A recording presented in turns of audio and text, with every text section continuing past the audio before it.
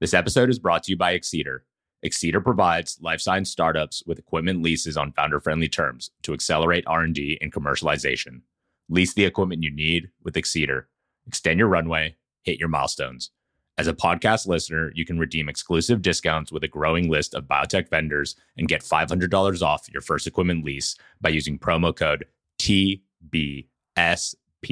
on exceeder.com/rewards. Welcome to the Biotech Startups Podcast by Exceeder. Join us as we speak with first-time founders, serial entrepreneurs, and experienced investors about the challenges and triumphs of running a biotech startup, from pre-seed to IPO, with your host, John Chi. In our last episode, we spoke with Jeff Kim about his early years, his time at Rockefeller University, and how his love of the arts balances his research. If you missed it, be sure to go back and give part 1 a listen. We continue our conversation in part 2, talking about Jeff's transition to the West Coast, his experience starting Radiant Genomics in his basement, and the eventual acquisition discussions he had with Zymergen. And so as you're wrapping up your time in grad school, obviously you're on the West Coast now. What was the impetus to come to the West Coast? And did you know you wanted to go into industry versus stay in academia? Yeah, like most things in my life, I didn't plan for that at all. So I came out to the West Coast. Actually, a friend of mine was working at a company called Amyris at the time. And I had met him because we invited him to come talk about his work at Rockefeller, and I hosted him. And they had just published a body of work where they engineered brewer's yeast to consume sugar and produce artemisinin with anti-malarial medication. And it was this beautiful tour de force, or kind of seminal paper out of Jake Kiesling's lab that they'd done in concert with Amyris. And as soon as I read that, I was like, this is what I want to do. Because I'd been working on natural product enzyme systems and kind of doing academic work, POC, to see if we could structurally characterize the molecules and maybe test activity. But what Amyris was doing was producing that at massive scale to solve supply chain issues for malaria, which is a huge global disease burden. And I was like, this is an applied thing that I could do with my experience that could save millions and millions of people. So it was a really, really inspirational body of work. I think not just for me, but for a lot of people. And I came out because my friend asked, hey, why don't you come out here and do an internship? You have a little bit of time between wrapping up your experimental work and then actually defending your thesis and writing it. I said, sure, I'll come out there. So I checked with Rockefeller administration. I was like, I'm going to go out there, do a short internship, come back to my thesis, and then be done. And they gave me the thumbs up. So we went out there, and it was an amazing experience. It was even better than I could have imagined. Well, one, they were working on that amazing program, and it was so inspirational that they ended up basically moving entire floors from UCSF into the company. Like tons of grad students had come out of these really amazing labs, like the entire floor, every grad student, and had moved over to the company at the time. And what it created was this amazing kind of once in a lifetime, potentially scientific culture and mission culture in a business. Everyone was super focused on making it work, right? Because the mission was so clear. And then the company pivoted toward biofuels as well. So they kept both programs going, but biofuels also was really interesting kind of global challenge to work on. And it drove a culture in the business that was just intoxicating. It had been recently funded and just IPO'd when I took the job, actually. Well, let me rewind. So I was just doing an internship. I was like, oh, it'll be 3 months. I got out there, and in 3 months, I finished probably 10 times the amount of work than I'd done in my entire grad career, because there's this unlimited infrastructure for automation and scale. So anything that you wanted to do, you could do, 10 to 100 times faster and at a greater scale and answer questions faster. So it was like being a kid in a candy shop. So the internship, I think it was paid, but very, very low paid. But anyway, it was not about the money at the time. And I would stay there all day and all night because it was just a fascinating opportunity to work among ultra motivated, talented people side by side and with all of this infrastructure in place. And it was different for a couple of reasons. Like in academia, one, I think something that they can do is probably give new PIs management training and training them on the importance of healthy atmospheric culture and working in a team. And two, collaboration is not inherent in the science. Yes, there are bigger collaborative projects now, but ultimately you want to be the one who's last author, right? Corresponding author. So there's competition to be one. In a company, you're working with 1,000 people who are all working together. And there's no, I want to be the one on a paper. You're all trying to, solve supply chain for malaria. It's not a one person thing. that was a fantastic experience to be in. And I wouldn't trade it for anything in the world. And that's sort of what switched my brain on like, hey, if I want to make a really big impact in science immediately, working on a team in this type of environment is probably the way to do it. So I still was vacillating between academia and industry. I still always planned on going to academia. So the plan was this 3-month internship, come back to my thesis.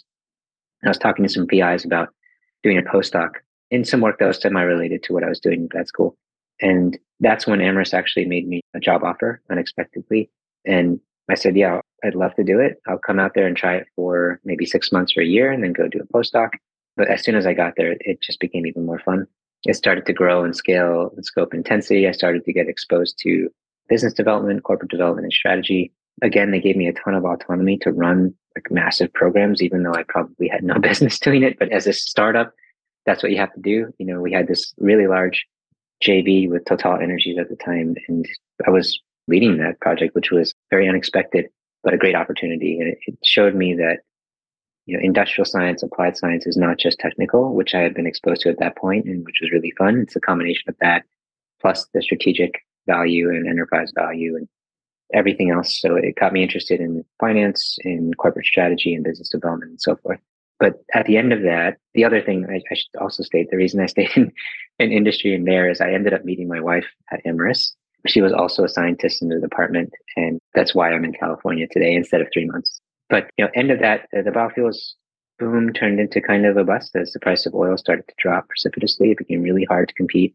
The industry started to get a little squeezed, and the technical deliverables started to get harder because we needed to overcome an even higher hurdle from a price perspective. So started to get a little bit shaky overall as a sector. And I decided, hey, I've always wanted to start a company by myself. One of the other reasons, my best friend and I always wanted to start a business together. And I've known him since high school. And we had been talking about ideas all through college. And when I was out here during that time, right before I decided to start my own company, he actually passed away. And that was sort of an eye opener. Like, life is extremely short. If you're going to try something, try it if the opportunity strikes you. And that was a large activation energy hump. I think I would have just stayed kind of comfortable and amorous, having fun. But that sort of pushed me past the point where I was like, I need to try this, if not just for myself, to honor my best friend and respect what we had planned on doing. So that was one of the very first dipping toe into entrepreneurship. And I went head first. I didn't just start one. I started 2 companies when I left Amherst. And the thought was to hedge, but it just became really hard to scale 2 startups, obviously. One of them, Radiant, was based off of my PhD work, and that ended up scaling pretty quickly. And we had a bunch of great partnerships signed with Biosciences and some other biopharma companies. And that was a really great experience. In my naivete as a young kid, I thought, why don't I focus on the hardest thing because it'll be defensible? But in reality, it's the hardest thing. So it's hard to scale and it's hard to translate. So it ended up being a great experience in learning how to build a business from scratch and finding ways to monetize and find value in it. We ended up deciding to merge after getting a bunch of M&A offers with Zymergen/Ginkgo at the time. We actually knew the founders from Zymergen, ex-Amherst folks, and there's a lot of synergies where we saw them taking advantage of our platform in a number of ways instead of just using it for drug discovery. So we ended up doing that. I spent about 8 months at Zymergen integrating the team, the tech, and the IP, and then realized that they were taking a little bit of a different path that didn't really align with what I wanted to do long term. At the same time, I got an offer to be a managing partner and a director at a venture fund/studio that started up here in the Bay Area. So I ended up deciding to take that offer after making sure my team was settled. That was an interesting role. It exposed me to venture capital, where we were largely a studio, but we made some minority investments as well. I would go in as the operating CTO, CEO, and chair, stand up the company from an infrastructure perspective, set the strategy, and then hire in the senior exec team to basically take it Series A and beyond. And we would do that in rinse and repeat. Really, again, formative experience. I feel very fortunate to be exposed to that. It taught me a lot about, what happens on the other side of the table and the incentives from that side, which aren't necessarily aligned with entrepreneurs all the time, but at least and what their set of constraints is, right? They have customers to please, they have LPs, and they have other things. Also exposed me to things to watch out for potentially when you're engaging in a venture fund. So I would say I've had many challenging experiences in my life that have also been formative, but the best thing that's come out of them is learning sometimes what not to do or what things to avoid and watch out for. So they've all been learning experience, even if I haven't necessarily enjoyed them at the time. So that was a great time. And during this time, Slingshot was kind of self-financed, and growing slowly. We had found a really healthy segment, really small segment of customers that were buying product. We were profitable pretty much from month 6 after starting the company in 2012. But we had to overcome some pretty big manufacturing challenges in order to really service the market. And that's what we worked on kind of slowly and steadily through that time period. We overcame them around 2018. And that's when customers really started to come out of the woodwork. They realized that, hey, we can actually replace all the cell lines they're using, all these consumables that they're sourcing from donors, and really changed the industry in a lot of ways, depending on what sector you're looking at. So that's when the volume request went way up, and we realized I couldn't run this in my basement anymore. I was running it in a live work warehouse. I got a funny story to share about that later, but it was operating out of my basement, and we needed a real company at that point. They're asking us for GMP manufacturing and all this crazy stuff at massive scale. That's when we capitalized the business and been growing since. So we're very fortunate to have found Arch, obviously a really renowned venture fund that's responsible for Illumina and some other huge wins. And then North Pond, also a really well-known at this point tools and life science investor. So thrilled to have them on board, and they've been really helping steer the company since. It's been tumultuous from a market perspective, I'm not going to lie. As you've probably seen, the XBI and most biopharma companies are really struggling right now, but we're fortunate to be in a segment where we're selling a product that everybody needs regardless of stage of commercialization. And it's a consumable, so there's not a huge hurdle in terms of selling capital equipment or something that's much more expensive. So we're fortunate to keep the business growing in that perspective, but it's going to be an important year to navigate carefully. Absolutely. And something you said really struck me and resonated with me is about like these experiences that are like painful, and you look back and you would still do it again, even if it was painful, because it shapes who you are. And if you weren't to experience it, you would probably be a very different person. Like in the moment, of course, no one wants to go through it. No one wants to go through that pain. But once you're past it and then it's in the rear view mirror, I oftentimes reflect with my wife. I'm just like, if that didn't happen, I may not even be here. I might be somewhere else doing a different thing. My whole trajectory would have changed. And so that completely resonated with me. And one, props for doing 2 companies at once. But no, I would not do that again, to be clear. But yeah. Yeah. So everybody, like, just know. And I guess simultaneously, while you're starting the 2 companies, I know you were also at Lawrence Berkeley. Was that like a trifecta? Yeah, it was sort of a trifecta. The Lawrence Berkeley appointment was not super full-time, I would say, or not like a huge commitment. It was largely advising and working on the collaboration that I had as a representative of Radiant. So I've been working there as an affiliate scientist and helping them get some technologies on board and exposing them to the whole natural product discovery technology we were doing. That was also a really fun experience. Super talented folks, much longer time scale, obviously, which is great. And you can work on different types of science. So I was very fortunate to have interfaced with them. And then also, I think reinforced my interest in industry. I think you can move things much more quickly in a focused manner in industry than a government institution. But at the flip side, like the government institution can work on some initiatives that are super long time scale without too much financing pressures. There's really important things. Super long and very expensive. It's a special environment, very different than an industry. My wife works with government clients, and it's just like a different world. So that kind of galvanized your industry itch. And can you talk a little bit about like the early days of Radiant? One, I guess, like, were your co-founders your former Amyris team? And like, what were those early days like? I mean, you had your design company, which was like Startup 1, and this is kind of like Startup 2, but more kind of coming from your experience in the lab. Can you talk a little bit about your early days, founding team? How did you conceptualize this business model? Yeah, great question. So the co-founder was someone actually I hired in to Amyris on my team. It was one of my first hires. Coincidentally, it's a very small world. He happened to be good friends with my wife in grad school, and they also went to undergrad together. So they had known each other for a long time. And I pretty much decided, again, there was that acute event with my best friend who had passed, and I decided, hey, I need to do a startup now. I've always been planning this with him. I had some ideas that have been incubating, and now is the time to do it. So I left before my co-founder had left and sort of started things. And the stars kind of aligned in a lot of ways. The field in general, in terms of pharma, had been looking for new classes of antibiotics. I knew the technology that I had worked on in graduate school was potentially a great way to identify new classes of antibiotics and bioactive small molecules. But it had been purely an academic endeavor when I was at Rockefeller. My exposure at Amyris showed me that, hey, if you actually apply industrial systems and scale and processes to that field, you can actually completely change the way these molecules are found and really kind of kickstart again this golden age of antibiotic discovery, for example. So the timing was right from that perspective. There's a big DoD government initiative. NIH was interested, NIID. And also private financing was interested around there too. So I started the company in my basement, as I mentioned. I happened to live in a live work loft with my wife.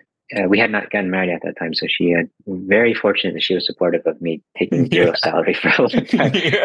And then also converting our basement into a lab, which was it's so funny because likewise, my wife was like, "You got to be kidding me!" Like, but yes, I will split the rent with you. We will do this. I pray to the lucky stars, like, thank you, because I needed to split that rent because you can't pay rent with zero. So same experience. Yeah. So I was very fortunate. We had to run a business out of there to live there. So I was like, why don't I run the startup? So it started Radiant in the basement. And, it sounds a little bit less glamorous than it actually was. It was not crammed underground subterranean basement. It was a California basement, which is above ground, concrete slab, just bare shell. But it was pretty easy to set up a pretty decent lab in there, actually. So we set up shop there and started doing some early POC experiments. Applied for some early grants and actually landed several from the NIH and NIAID because it was well aligned with the timing. We actually never needed to go raise venture, which is very different. So we never raised $1 into that business. There's an interesting perception out there that we wanted to, but we actually never needed to. So we were profitable for quite some time. We had a really good alignment strategically with the NIH overall in terms of what they're looking for, in terms of anti-infective classes, and our technology fit really well there. And then we had these partnerships with Biosciences and some of the big strategics that helped bring non-dilutive capital in. So it was a really good position to be in, but a very atypical founding experience, I would say. One of the funny stories that I wanted to reference before, my wife, again, amazingly understanding, and I couldn't have done any of this without her. At one point, it was right before our wedding. She was trying on her wedding dress with my mother-in-law and her cousins, and they were upstairs, and I was not there at the time. I was out running errands. And the doorbell rang and she thought it was another family member or someone. She's wearing her wedding dress and came downstairs, kind of hugged the person at the door and with a very excited hello. And it turned out to be the Sigma Aldrich chemical delivery guy who was bringing solvents into them. And then he stopped at the right place and she said, yeah, it's the right place. And then grabbed the solvents and brought them inside. But she was wearing a full wedding dress, which was very funny. That's hilarious. Yeah. So we had a lot of funny events there. And we DIY'd everything. We built a lot of our own equipment or sourced it. Again, being in the Bay Area was fantastic because the ecosystem of companies is very strong. There's also a strong support network in terms of starting companies, strong founder networks, all that stuff, which seems daunting. Like, how do I figure out how to start a company? What filings do I need to do? There's a lot of infrastructure to support you on that path. So it was like a playbook that was nice. So that was really the original early stories when we were there. And then we slowly expanded into bigger and bigger space. As we got more of these initiatives, we were able to hire a team and build up quorum and end up in Emeryville in the lab that we ended up settling in before the acquisition. So that was a great experience. And it was very roll up the sleeves, kind of do everything ourselves. As I mentioned, we either built or bought used, like everything that was in that lab. At one point, I was mistaken by this trucking company as a professional mover because I'd gone there so many times to pick up free equipment that was being like thrown out by Amgen in the South Bay that I walked in one day and he gave me a discount. He's like, you must be doing good business. And I was like, actually, we're still trying to figure out some grants. And he's like, wait, you own a moving company, right? I'm like, no, I'm not a mover. But we started to become known at the moving truck company. Then down at Amgen, a lot of the shipping and loading dock workers also thought we were a moving company. So we started going down there and they started tipping us to help them move some stuff at one point, which was pretty funny. But yeah, we were able to build out this incredible high throughput next gen sequencing lab basically for nothing because there's so much ecosystem support and, used equipment and infrastructure. A lot of the big pharma restructurings, they will throw out stuff because they don't want to bother going through an asset sale. Which is incredible. Like the time it takes to just set this up is like too much. I've seen it too. I'm just like, yeah, we just like stick it in storage and just like turn a blind eye to it. And it reaches its amortization age. And then the finance is like, we can just deal this out and throw it out. I don't want to bother spending money to sell it. And then, we'd walk out with a fully functioning MySeq or something like that. That was literally in a dumpster. So it's pretty crazy. But anyway, that's really what helped us get there. We were able to bootstrap that company from day one all the way through its exit, which was a fantastic experience and really led to a lot of other things. And with Slingshot, ironically, it was supposed to be a quick sale. So within, I would say, a week of starting the company, we had a big strategic offer to buy the company. We were able to make some prototypes for them and they loved it. And then we had some high level chunky partnership discussions and like, why don't we just buy it? So I was like, this is great. Slingshot will be great. First win, 6 months into the business, we'll sell it off and move on right off into the night. Lo and behold, 12 years later, it's still here. So what ended up happening is that deal fell apart for various reasons unrelated to Slingshot or the company. There's a different asset they acquired that went sideways, a different business. And what made me step back and say, like, why did they want to buy this company that I was operating out of my basement for so much money? Started to do some more VOC, talk to customers, and I realized there's this huge opportunity that if we could get to a level of manufacturing consistency and scale, we could basically replace all cell lines used in any control application, manufacturing application, et cetera, with some limitations. It's not a live cell, it's a synthetic polymer cell. But that world of just control cells and cell lines is enormous. And that's largely what we're aimed at now. So we came across that journey. And again, I mentioned decided to capitalize the business. So it's very different from Radiant. The pace is obviously faster. We need to make faster decisions. The team is bigger. So that rodeo, again, I'd been through as an observer when I was at Amyris and Zymergen/Ginkgo. And running the show, it's been very helpful, I think, to have had that venture experience because it aligns me with what our investors need to see ultimately. And sometimes there can be a different set of objectives and alignment, but I understand the root cause and I understand what they need to do for their jobs to do well. So I think that helps with overall company growth strategy. Totally. And coming to the Bay Area and there just being like equipment, there's people, there's know-how. Hiring is easier when you're surrounded by these like storied companies and institutions, UC Berkeley, UCSF. And especially now, like being in the Bay, you have access to knowledge and information earlier than most other cities, markets, areas. But even now in the age of like information just being everywhere and like things like podcasts and everyone kind of knowing that knowledge used to be behind closed doors. So you're in your garage and you're having these conversations and partnerships with NIH, Dow. Like, how did you do that from your garage? You know, Sigma Aldrich, like coming over to your house. It's kind of a thing where are they just like, yeah, good enough. Let's go. How did that happen? No, it's a really good question. So looking in retrospect, BD probably should have done some more diligence with the first companies before buying that much volume from this nondescript condo live work warehouse in West Berkeley. But we had everything in line. Like we had quality systems, we had the product worked great, and all the paperwork and so forth. So from their perspective, it's just another supplier, I guess. But really funny stories about what you just brought up. So at one point, we were about to sign a really large deal with the biggest pharma company in the world. And we were still in our basement, but we had just signed a lease on a new lab space. And the day we were supposed to meet the executive director of business development from this massive pharma company, we got the keys to the lab space. And so I told my co-founders that we cannot meet him in the basement. This is not going to go well. So we went over to the new lab space and we're walking with him because we met him outside. And I was thinking in my head, like, please let this key work. Please let this key work. As I was turning the lock, it worked and it opened up. And then at the same time, there's like this door and it looked like a conference room. And I was like, why don't we go to our conference room? And I was like, please let this be a conference room. I opened up the door. It was this beautiful, like magnificent, fully furnished conference room. And his first comment was like, wow, you guys really have your stuff together. And my co-founder and I looked at each other. We were kind of smiling because we were just walking from the basement. That was the first realization that, hey, we need to invest a little bit in infrastructure if we're going to start to take on some of these big clients. And then something similar happened with Dow Agrosciences. They visited us in our next lab and it was packed. We had 2,000 square feet maybe of total space, most of which was a lab, and we had like 16 people in there.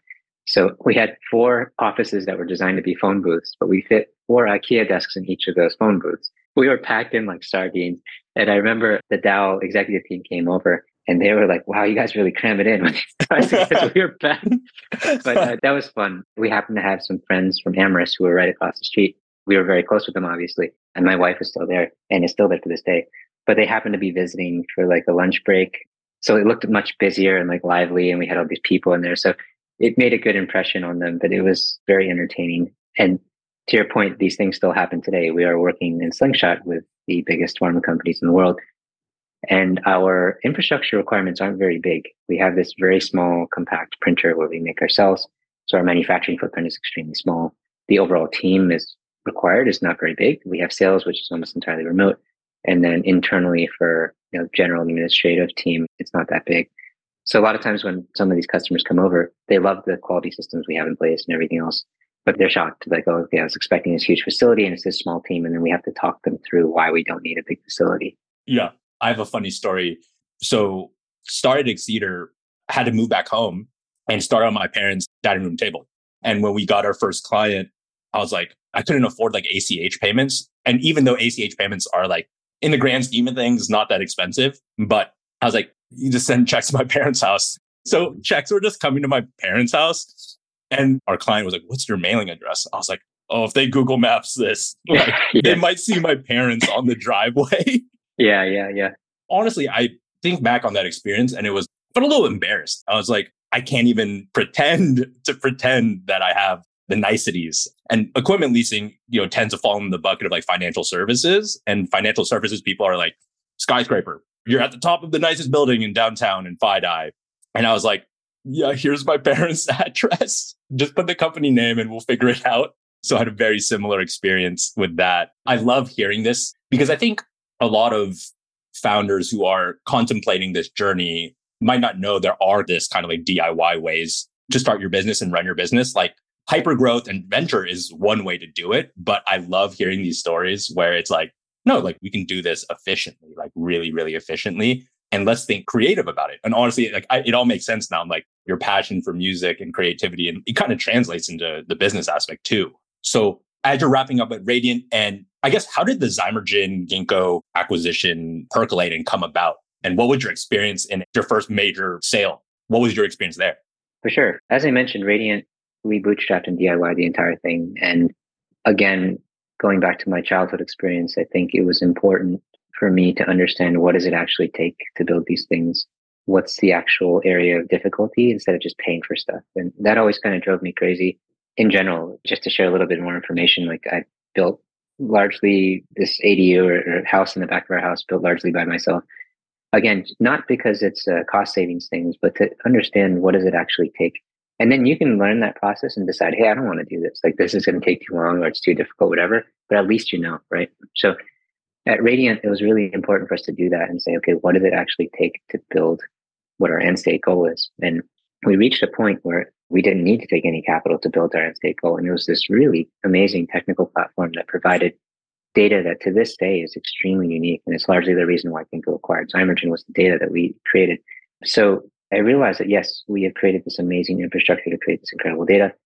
Downstream from there, we needed to monetize in some form of a product. And there are two ways to do that. It was to go through kind of traditional synthetic biology product development, which is long, arduous, and expensive, as evidenced by Zymergen's demise, or it would have to be biopharma, right? And we'd have to become a drug company, which is also expensive and long and challenging.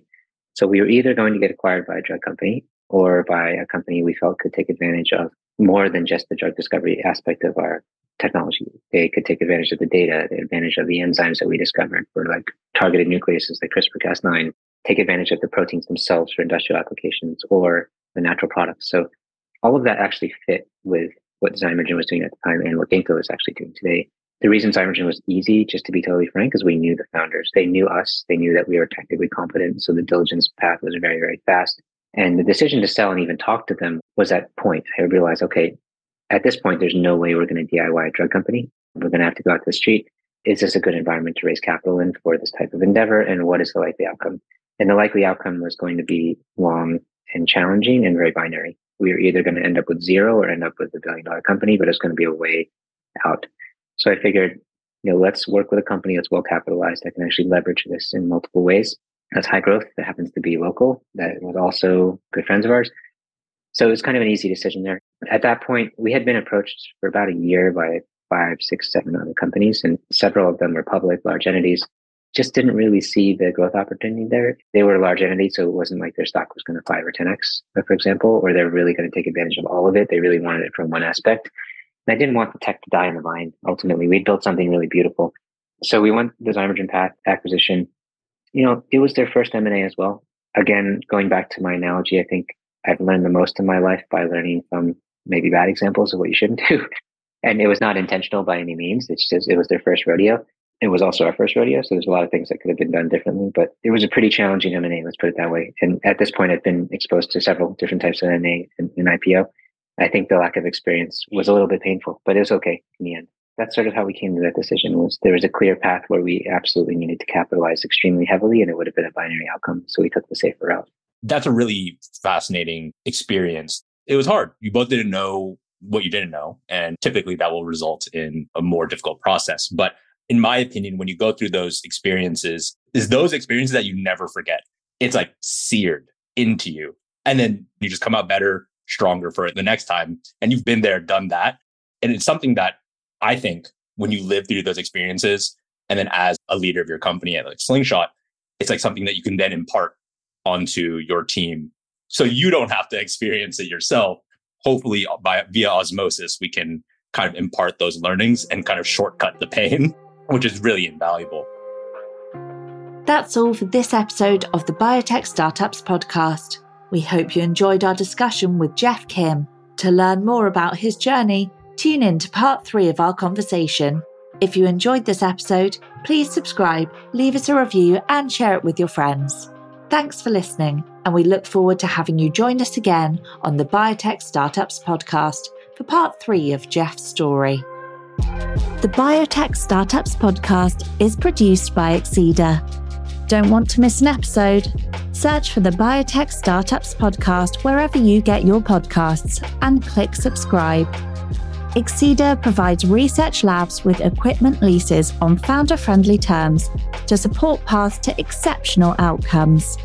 To learn more, visit our website www.exceeder.com. On behalf of the team here at Exceeder, thanks for listening. The Biotech Startups podcast provides general insights into the life science sector through the experiences of its guests. The use of information on this podcast or materials linked from the podcast is at the user's own risk. The views expressed by the participants are their own and are not the views of Exceeder or sponsors. No reference to any product, service, or company in the podcast is an endorsement by Exceeder or its guests.